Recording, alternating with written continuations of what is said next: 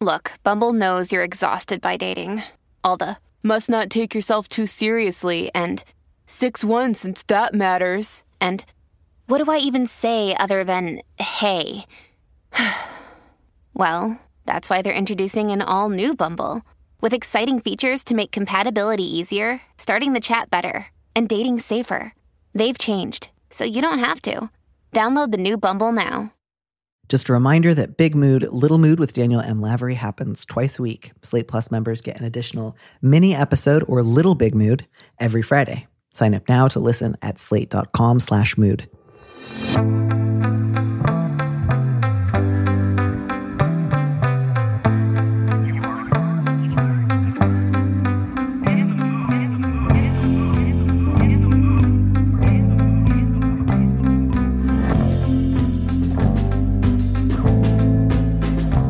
Hello and welcome back to Big Mood, Little Mood. I am your host, Daniel M. Lavery, and with me in the studio this week is Bridget Todd, the host of the iHeartRadio podcast There Are No Girls on the Internet, and the founder of Unbossed Creative, a media company that makes podcasts and other digital content. Bridget, welcome to the show. Oh, thank you so much for having me. I am so beyond excited to be here.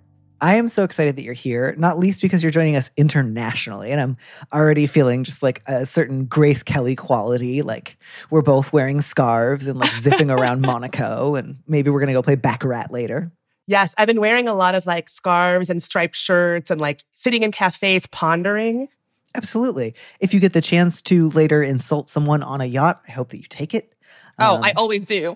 Good. Whenever you're near a yacht, behave rudely. That's my number one piece of advice to people wherever they go. And I'm just so pleased that you are staying safe from all the many, many fires in Portugal. And I hope that nothing's ever on fire again.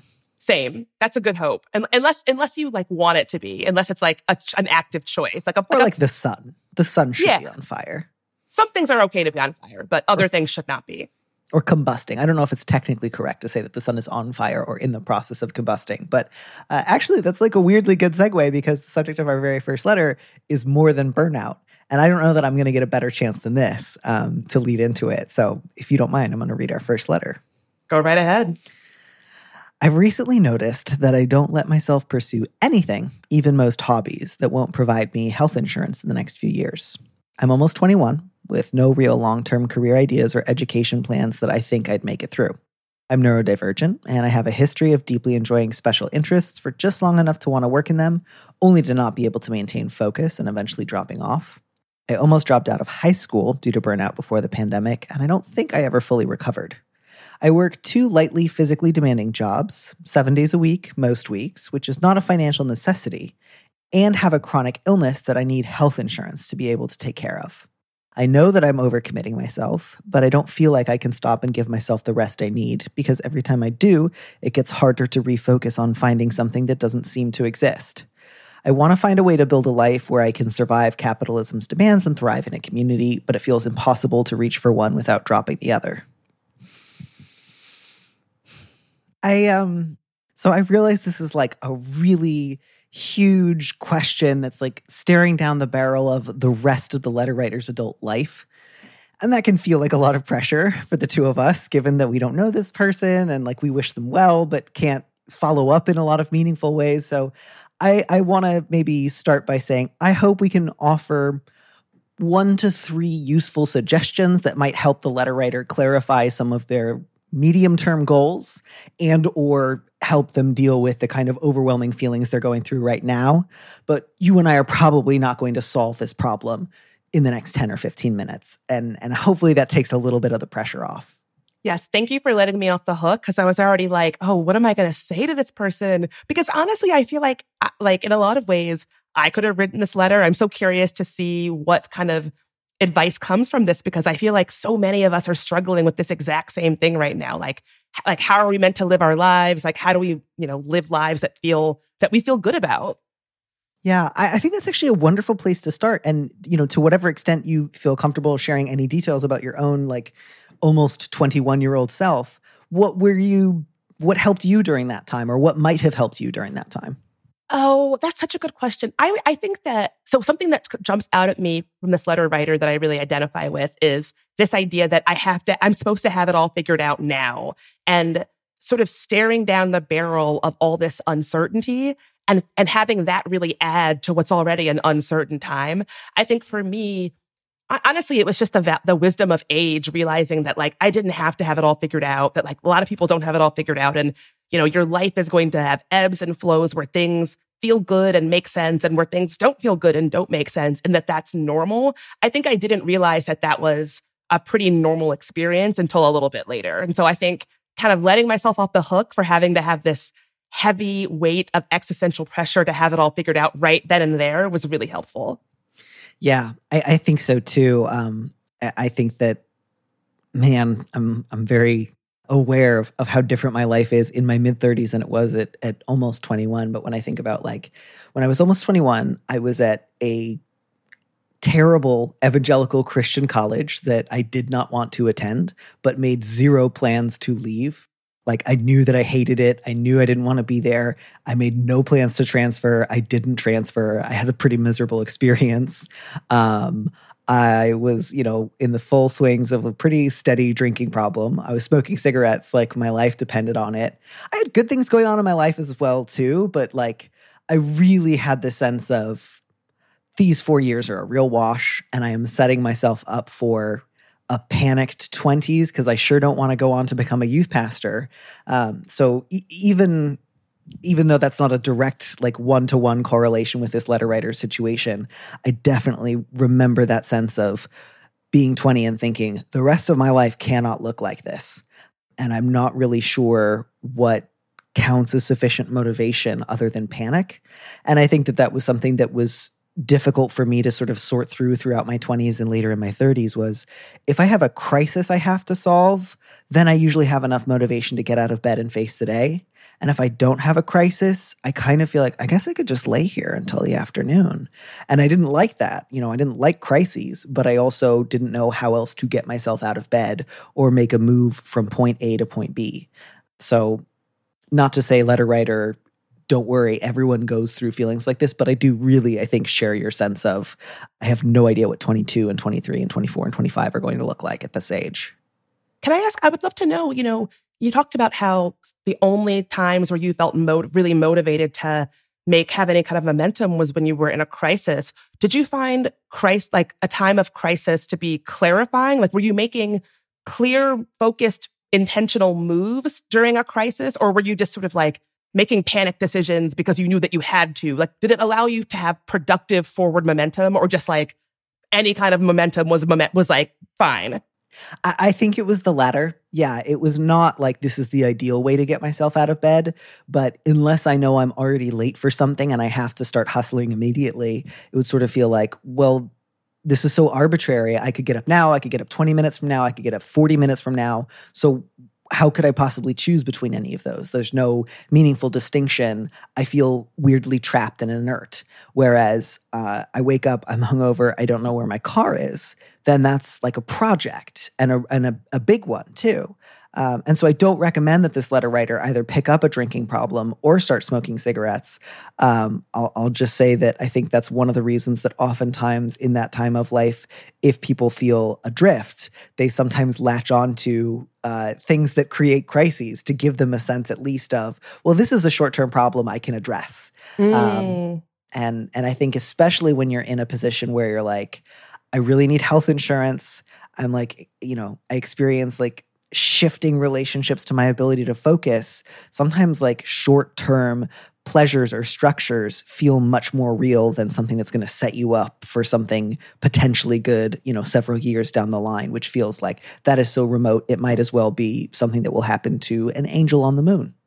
Oh, absolutely. And something a therapist once told me is that like a good practice to get into is sort of stripping away judgment from things that you're doing. And so like my therapist once told me that judgment and curiosity cannot coexist. And so you should really be curious about, why you're doing things and the things that you're doing to cope. And so if you're finding yourself doing these short-term coping tactics that maybe feel good in the moment, you don't have to judge those in the moment. You can say like, oh, I'm like, I wonder why this feels more manageable than this other longer-term thing. Or I wonder why I'm gravitating toward these projects that feel like they're, they can bring some focus to my life and not these longer-term projects that feel so fraught and so tenuous.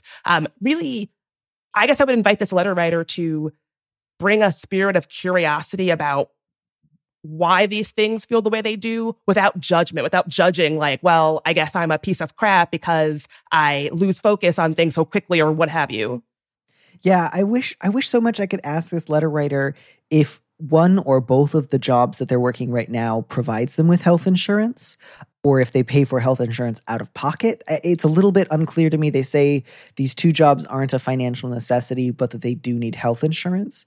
So one thought that I had was if one of the jobs provides you with health insurance and you don't need to work both jobs, one pretty straightforward option to me would be to give notice at the job that doesn't give you health insurance so that you are merely working one lightly physically demanding job 7 days a week, most weeks, which is still quite a lot. That would be, I think, my sort of first point of call is, you say that you're not sure you've ever fully recovered from the burnout you experienced in high school, and that you're aware that you're probably overcommitted, heading for another breakdown of sorts in the near future, but that you're afraid if you're not burning the candle at both ends, you will never work up the energy to do anything useful. And so what that suggests to me is that you share maybe some of my own experience with, I know how to handle a crisis and I know how to be in bed all day, every day. And those are my two modes. And I'm afraid of going back to bed. So I'm just going to do this until I have to go back to bed. And I know that that's not going to work, but it's kind of the only thing that works. And I really, not to just say I relate to that, but I really relate to that. But I think that, man, if you are in a position where you could quit one of those jobs and still have health insurance, you'd still be keeping pretty busy. Absolutely. And, I want to also lift up that this letter writer says that they can see that they're heading for burnout and that they were previously burnt out and did not recover. Burnout recovery is no joke. I think I heard somewhere that it takes several years to recover from burnout. It's not, go on vacation for a week or take a week off. It's a years-long process. And so this letter writer seems really clear that they did not recover fully from the previous burnout and now is setting up the conditions to perhaps be burnt out even more. And so it just seems like it really acknowledge the fact that they seem really clear that is happening and it's not necessarily a good situation to be knowingly heading toward. Yeah. And I think that I really understand and appreciate that this letter writer feels really anxious about not having long-term career plans or long-term education plans. But I think given your position right now, letter writer, it makes sense that you're not formulating a lot of long-term plans. I would encourage you to focus on short and medium term right now. So short term is, can I safely give up one of these jobs and still take care of myself financially and keep my health insurance? If so, I think that should be your first priority. And I realize part of you might worry, but I'll just use that extra time to sleep and watch TV. And I would say maybe that is okay to do, and maybe even necessary, that you're not going to just sort of magically gin up this new energy just by sort of thinking, I really should have more energy right now. You will actually need to rest. And even trying to reframe that first sentence, I've noticed I don't let myself pursue anything that won't provide me health insurance in the next few years, which you frame as a real downside. And certainly there could be troublesome aspects to that. But what also says to me is you prioritize having health insurance and taking care of your chronic issues. That's reasonable. That's sensible. That's good. So I don't want you to feel like that is a guarantee that you will never have joy or roses or fun in your life again. That just means that you have a pretty serious priority right now. And it sounds like you've been able to make that priority achievable. And that is something that I hope you can commend yourself for. That's a good thing. Oh, I'm so glad that you said this. I actually have a little bit of what might be an unpopular opinion about this. I think we prioritize as a society, we do too much prioritization of having long-term goals, professional goals, educational goals. I think if there are people who don't necessarily innately have like deeply held long-term educational or professional plans, that's fine. Like, I don't know. I have always thought that I felt the same way. I didn't really have a lot of plans or goals. And, it worked out fine for me. Like, I guess I feel like it's not necessarily some sort of character flaw if you're not a super professionally goal-oriented person. And I would invite everybody to like drop that judgment, because I think it really comes from, as this letter writer pointed out, it comes from like this capitalistic go, go, go society that we've built for ourselves. And if you don't feel like you can fit within that very rigid understanding of our society, that like something is wrong with you. And I just don't believe that. I don't think that's true. Yeah, and I really think, you don't say much, letter writer, about what these jobs entail, but it sounds like they're at least engaging and like physically active enough that you are not in danger of like falling asleep doing them, which I also like really relate to. I have definitely had jobs where like if it didn't sufficiently attract my interest, my brain would immediately be like, you are more tired than you have ever been. You need to fall asleep right now. Like that's genuinely a challenge. It'd be like, no, I got a full night's sleep last night and the night before. Please stop doing this. So I can certainly appreciate that can provide like a real challenge. But it doesn't sound like that's what you're experiencing right now. So I think the fear is, if I don't have this kind of hamster on a wheel feeling, I will be so relaxed and restful that all I want to do is rest. And then I won't find out what I want to do for the rest of my life. But I don't think working two jobs that it sounds like already don't line up with what you might like to do for the rest of your life is getting you any closer to that anyways. So I think this is maybe an opportunity to say the illusion of constant busyness is not the same thing as like working towards a specific goal. So if I were to give up one of these jobs, that would not mean I was getting further away from learning more about what else I might want to do. That would just mean I'm actually giving myself more time to rest, which I really do need to do, even though part of me feels like every time I rest, I'm losing steam, I'm losing momentum, I'm losing my chance, like the door is closing. And I will just say that I both really want this letter writer to be able to like learn more about other career prospects that they might be interested in, and also to feel like that is not something you have to decide at 21, one and done, and it's the same thing forever. I would really encourage you to focus more on like, what are some short-term things that you would like to do that feel like they would provide you with like pleasure and rest? You don't have to, there's not like, you don't have to be like a character in an Austen novel where it's like, oh, you've got to be accomplished. Like, you don't have to have a bunch of hobbies. Like, that's not itself a universal good. Like, if a hobby brings you delight and pleasure and true rest and you have a great time and you enjoy it, that's lovely. But you don't have to have hobbies. Lots of cool people don't have hobbies. They just like to hang out, Yeah, vibing can be your hobby. Yeah. So I want to be careful about that, because I don't want to just suggest, hey, just don't care about stuff. If you want to, I want you to be able to do that too. But I also don't want you to fear that any unoccupied hour is your enemy, so much as trying to figure out what does and doesn't work. And even if you were to quit one of these jobs and find, wow, for the next 6 months, all I did was work and rest, you're not worse off than you were before.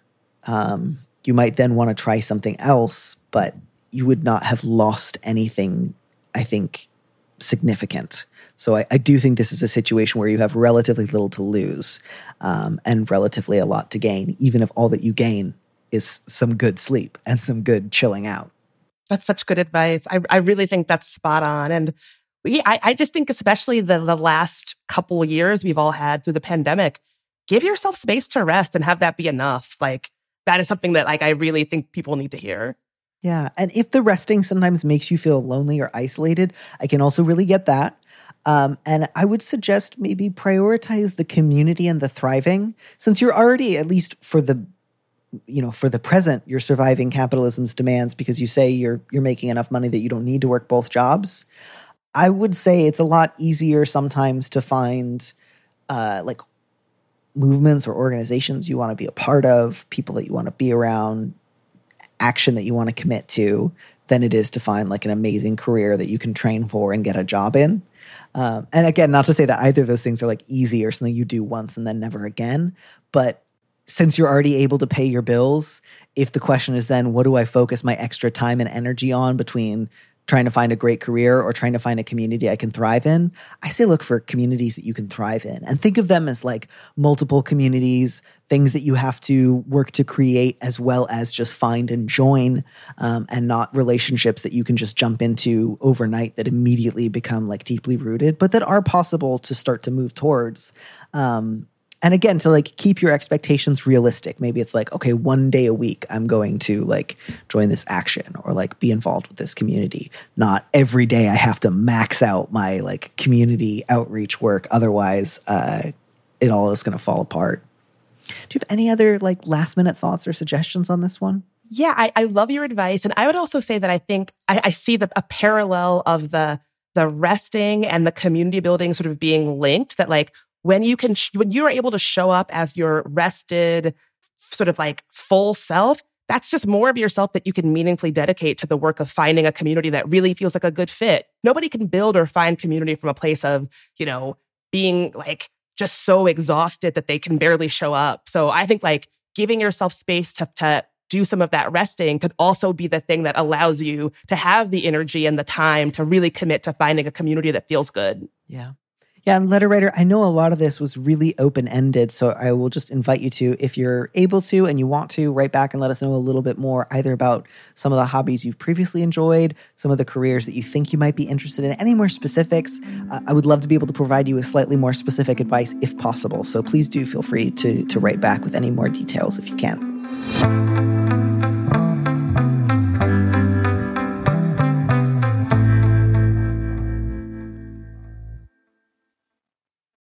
When you need mealtime inspiration, it's worth shopping Kroger, where you'll find over 30,000 mouth-watering choices that excite your inner foodie. And no matter what tasty choice you make, you'll enjoy our everyday low prices, plus extra ways to save, like digital coupons worth over $600 each week. You can also save up to $1 off per gallon at the pump with fuel points. More savings and more inspiring flavors make shopping Kroger worth it every time. Kroger, fresh for everyone. Fuel restrictions apply.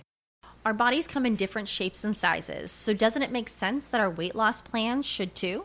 That's the beauty of Noom. They build a personal plan that factors in dietary restrictions, medical issues, and other personal needs so your plan works for you. Noom doesn't restrict or shame when you want to treat yourself. Their flexible program focuses on progress instead of perfection. You don't have to give up carbs or anything. And with their daily lessons, you can learn something new about your food choices every day. After just a few days of using the app, I learned how to recognize cues for overeating and how to choose the right foods to feel full. Stay focused on what's important to you with Noom's psychology and biology-based approach. Sign up for your trial today at Noom.com. That's Noom.com. And check out Noom's first ever cookbook, The Noom Kitchen, for 100 healthy and delicious recipes to promote better living. Available to buy now wherever books are sold. I think that's a good note to end for now and move on to our next letter, which is also very like, young person at a crossroads. How do I define the things that I want and pursue them? And again, it's a situation where I'm like, I've been in that relationship, not this exact one, but very much this approach to feelings. So the subject is conflicted and demoralized. I've been in a relationship with a man in an open marriage for the last 2.5 years. The first year in particular was really rough for a variety of reasons, most of which boiled down to the fact that I was too scared to advocate for myself when I felt that I wasn't being treated fairly. He has a tendency to deal with conflict by telling what I call jokes that aren't jokes about not having another partner or not having children, which I find mean-spirited. Rather than telling him that he's hurt my feelings directly, I choose to ruminate about it and make up stories that may or may not be true. I've been working really hard to unlearn that pattern, but the problem is that the few times I've gathered the courage to bring up specific incidents that have really been eating away at me, he claims that he doesn't remember saying those things, which tends to bring the conversation to an awkward end. It's not that I don't believe him. A lot of what bothers me happened over 2 years ago. I just don't know how to begin to address these issues directly, given the fact that he doesn't remember them. I'm moving to a different state at the end of July for my dream job, and I'm wondering if it's even worth it at this point to keep trying. What are your thoughts? Hello, Daniel from 2008. I, too, have spent some of my, really formative romantic relationships, feeling hurt, extremely hurt by something that a partner has said that may or may not have been intended to be hurtful. And rather than say anything, took that hurt feeling like a cherished jewel into like a private cave of my most secret thoughts and like built a small religion around it and like visited it every day and gave it offerings and told stories about it and talked to myself about it and created like an elaborate subterranean culture all around the incident, which no one ever thought about again but me. And I thought about it all the time. And I did this constantly. I had like a Bolshoi ballet in my own like mind that only I had tickets to. And like maybe if I had worked out my feelings for 5 years, I would tell you about it later, but only then. And I don't recommend it at all. It's awful. It's the worst. I mean, I'll just say yes. I identify with that quite a bit. It's something that I have worked on for most of my adult life. And I realized something that probably like a lot of people, I grew up in a kind of household where it didn't feel safe to express my needs and feelings and opinions and emotions. And so I just really internalized them. And so even, now that I'm an adult and am in charge of my own life and no longer am a kid, it's still really hard for me to express needs clearly. And so I don't, and that would be fine. But I then hold people in my life accountable to things I'm not able to express, right? And so I'm not able to express it yet.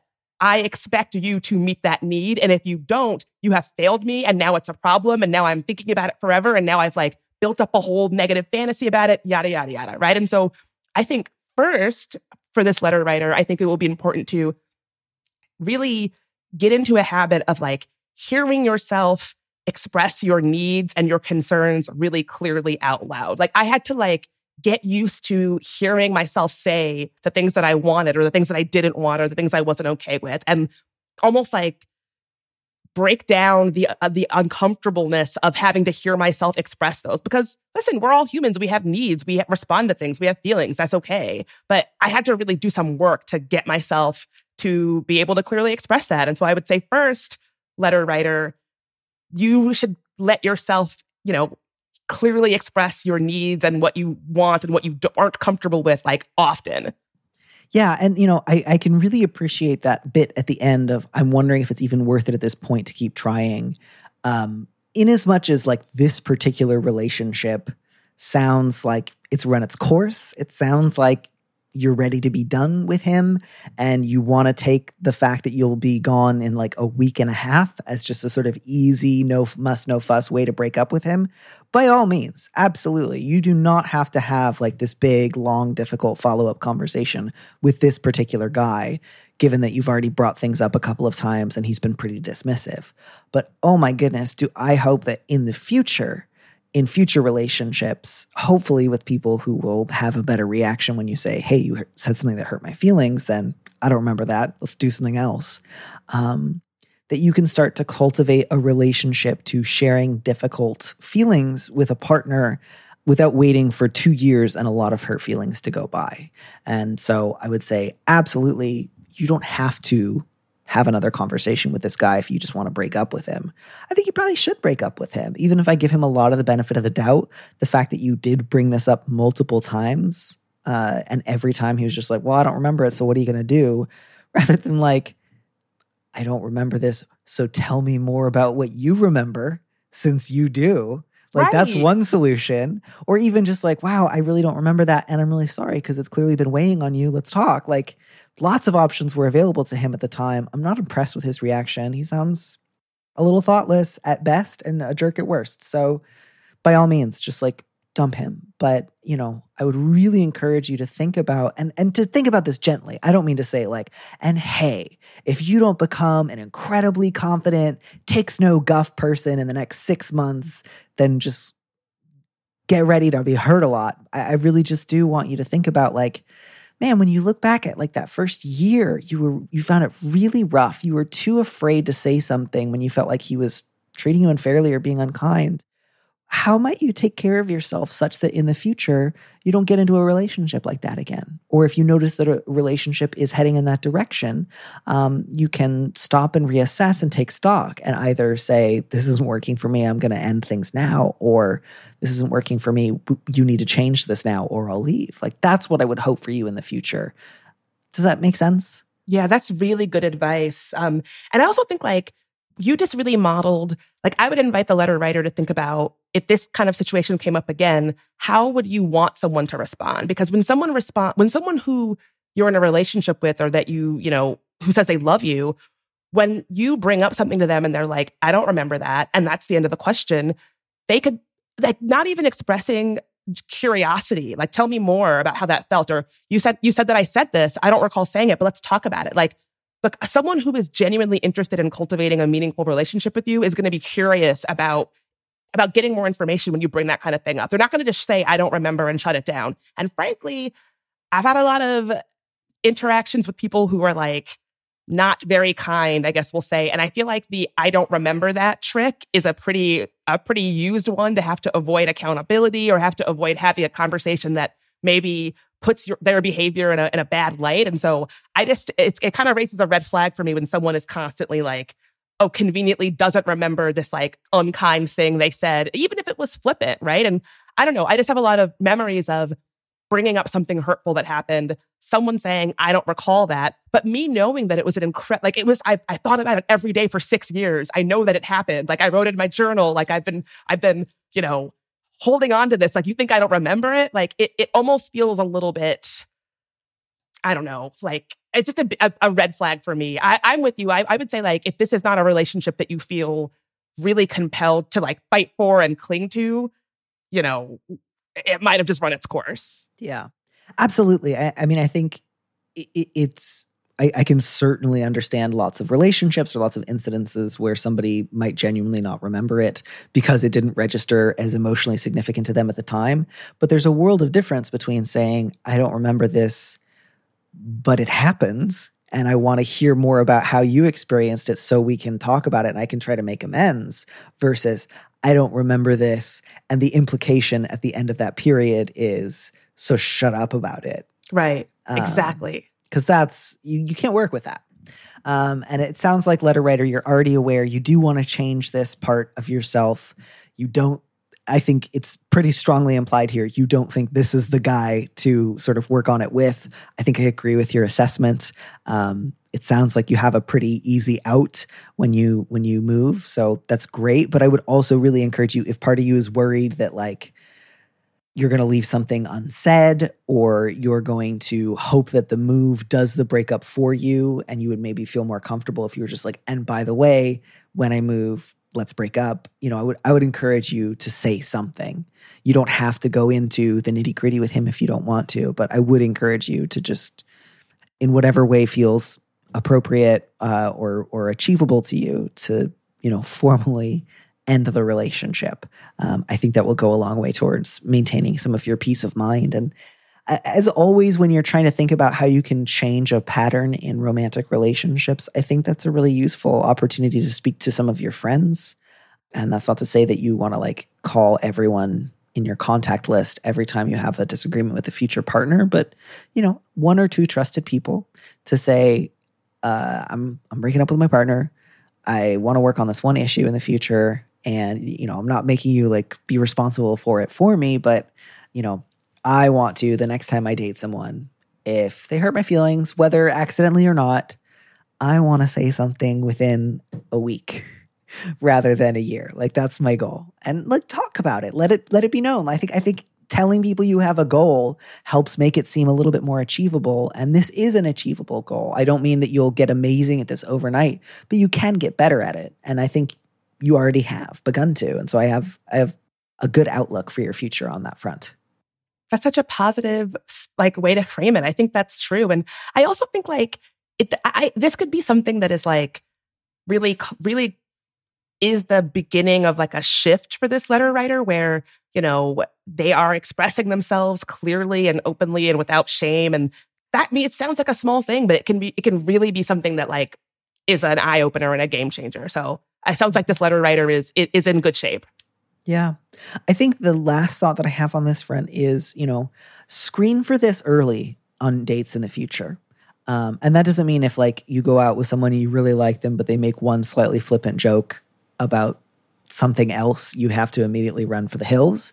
But like, if you are on a date with someone, you notice they're making a lot of sort of flippant jokes at your expense, don't go on a second date. Screen for it early. And like, let it be known, when you're talking with people, when you're getting to know someone and they're asking about, or you're telling them about what you're looking for in a partner, you can stress like, I'm looking for somebody, sincere or earnest, or who doesn't like couch criticism in sort of plausibly deniable joke format. Somebody who doesn't get defensive when we argue, however you would want to frame it. Make that a stated goal and value. And I think that will go a long way towards cutting down on incompatible dates for you. And then the other one is just also look for people who, again, I don't want to say that like sometimes in any relationship, it may happen that one person really remembers something and the other one is like, that didn't register for me. But man, oh man, if somebody's go-to is, I don't remember that, and therefore this conversation is over, that's a sign that like your time together is probably done. You don't have to work with that. Completely agree. Yeah. Yeah. And I think it's nice. Like sometimes you realize you really want to address or change the dynamic in a long-standing relationship. And sometimes you just realize, you know what? I don't want to date you anymore. I don't want to work on this issue. I don't want to like have a long heart-to-heart about it. I don't want you to try to fix it. I would like to break up. And that can be really nice because it's like, who you're allowed to disagree with about pretty much everything is an ex. You could just throw your hands up and say, we don't agree. Goodbye. Yeah. It's almost kind of healthy that this letter writer, it seems like it's clear that this is not her. It is not her ministry to like sort this out for this guy. It's like, this is for him to figure out and whoever he dates next, but it's not my job. And like, good luck. But I don't want to have to deal with this. I don't want to have to like unpack it with you. This is for you to sort out, not me. Yeah. I want nothing more to do with this. It's kind of healthy to like be able to see it that way. Yeah. Like, I don't care. I mean, I don't care, but like, I no longer care if you remember it or not. I don't want to be with someone who does that. I don't want to be with someone who makes like mean-spirited jokes about the fact that I don't have a child and then forgets it. I would like to be with someone who ideally doesn't say that. And I guess subsequently, if they did say it, would remember it because they'd think, wow, I just made a really mean joke at my partner's expense and I feel bad. Right. Or if I brought it up, even if they didn't remember it, would be like, oh, I'm sorry, let's talk about that. Yeah. I mean, not to like get too into the weeds here, but I've certainly had like incidents in my own life where a friend or a partner has said like, you said something that really hurt my feelings a while back. And sometimes I'm like, oh, I know exactly what you're talking about. And I'm really sorry. And occasionally it's been, gosh, I don't remember that day. That sounds like something I would say. I'm really sorry. Tell me more about it. And that's not a great feeling. But that is part of being human, is that you will sometimes hurt people's feelings without intending to, or without realizing that you were intending to. And you've got to be able to sometimes just like pause and listen to someone describe their experience with you without preemptively deciding they've got to be wrong. Because that way just sort of guarantees that there's a limit on how close someone else can get to you. Mm, that's a really good way to put it. Yeah, the more we talk about this, the more I'm thinking this guy sounds like a jerk. Yeah, I just like, who needs a boyfriend who makes like snide jokes about not having a child? No one needs that. I mean, even if you don't have a child and you're thrilled about it and you want to make jokes about it, I don't think anyone would be like, oh, I sure hope I find someone who makes jokes about it at my expense. Right. Like you just don't like, the life is hard enough. You don't need a boyfriend who or a partner who like makes mean jokes at your expense. And it also sounds like this is his way of bringing up stuff. And so rather than if the letter writer not having a child was an issue, he could bring it up in a constructive, healthy way, not through snide little jokes at her expense. Like if you have something to say and you can't say it clearly, don't say it through a little snide joke. Yeah, I don't want to get too into the like psychology of this guy, but man, when you put together that the jokes were about either the letter writer not having children or not having another partner, it sure seems like the gist of the jokes was, you don't have anyone but me, you're alone, you should feel lucky that I'm with you, is the implication. And I don't like that at all. So I would just actually say, if you want to just tell him like, you're dumped. I'm out of here. Like that's as short as your breakup conversation needs to be. Some people you're like, oh, I got to end this, but like I really do respect this person and I owe them like a reasonable conversation about like what changed. And some people it's kind of just like, oh, I'm going to tell you to lose my number and that's it. Well, why would she tell him what changed? He's not going to he's going to say he doesn't remember any of it anyway. So like why even Speaking of not remembering, I don't remember why I started dating you. So I'm going to stop. That's so perfect. If only that were something that were happening to me right now, rather than a hypothetical scenario that might happen to somebody else, I'd be able to use it. But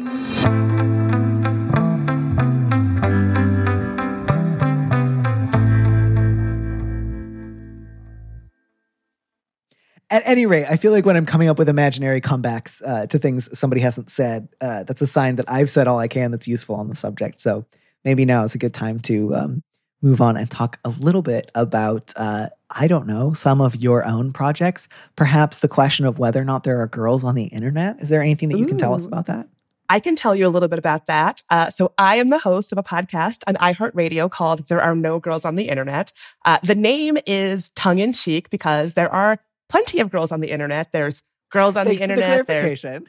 Yes, people will often think I'm being serious with that title. And I'm like, no, it's kind of a private joke between like me and myself.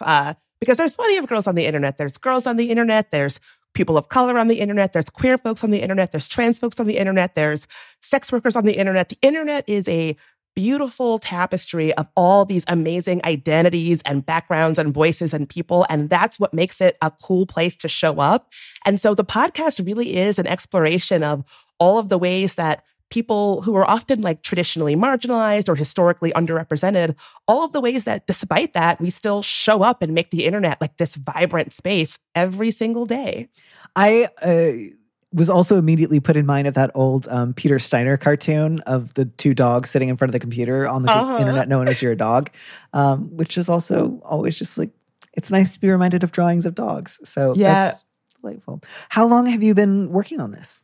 So I've been doing this podcast since 2020. So it's been it'll be 2 years. Wait, I think we just had our 2-year anniversary. So 2 years as of this week. Wow. Okay. Yeah. So 2 years. Very cool. Is there anything in particular that you feel like you want to set your sights on or that you haven't yet accomplished in these last 2 years? Oh, so many things. I think there's just so many interesting stories about the way that people who have been traditionally marginalized still show up online. And so I think right now, given the conversations that we're having around things like Roe and abortion access, really using this as an opportunity to create honest, helpful conversations about like, what does this mean for, people using the internet to make decisions about their health and their, choices about their health, but also the ways that like how we got to have an internet that is so, that can be this like minefield for things like criminalization. And who are the voices who we haven't maybe listened to enough, who have been talking about this for a very long time. And so a lot of sex workers on the internet have really been doing a lot of work for many, many years of creating conversations around privacy implications online and how what we do online can be criminalized and harm us. And so I'm really hopeful that now we will all sort of come to the table ready to have honest conversations about whose voices have been kind of left out of these conversations now that we're all seeing how important and how critical they are. That sounds fantastic. And I hope that the next 2 years are at least as exciting as the previous 2 have been. And that you get to go to everywhere in Portugal. I don't know. I'm like assuming that this is a work trip. I'm just really impressed that you're in Portugal. That feels so suave to me. It feels so chic. Oh, it's been fun. This is my first time in Portugal.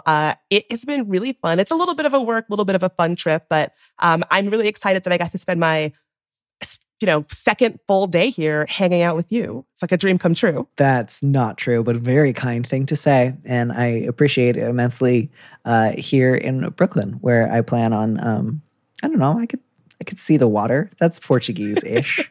Yeah. Yeah. Have a glass of wine or a coffee by the water tomorrow and absorb some Portugal vibes. I'll do that. I will have a coffee and I will think Portuguese thoughts. And I will learn something about Portugal to inform those thoughts rather than just try to guess. Oh my gosh. Bridget, thank you so much. I am just in the best mood. I'm going to go cook some beans and I hope you have a great rest of your day. Thanks so much for having me, Daniel. This has been amazing.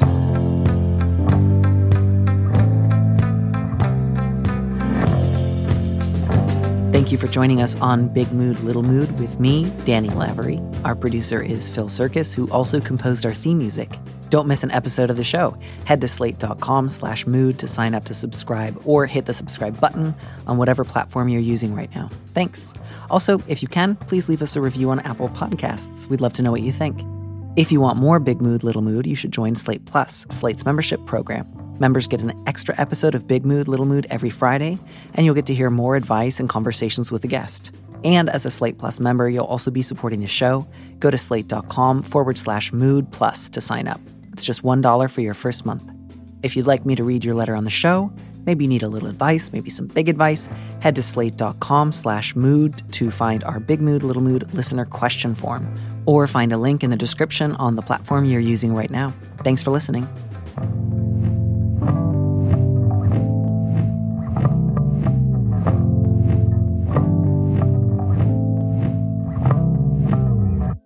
And here's a preview of our Slate Plus episode coming this Friday.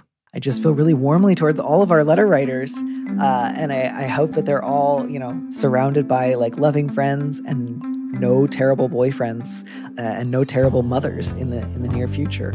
I'm almost tearing up with what you just said for the last letter writer, because it's hard, but it's also so many of the people who wrote or all of the people who wrote letters today, it sounds like they're at difficult but challenges in their life, but also moments for opportunity and clarity and growth. And so hard and scary and big, but also good things could be on the end of those hard, scary, big decisions. Yeah. To listen to the rest of that conversation, join Slate Plus now at slate.com/mood. It is Ryan here, and I have a question for you. What do you do when you win?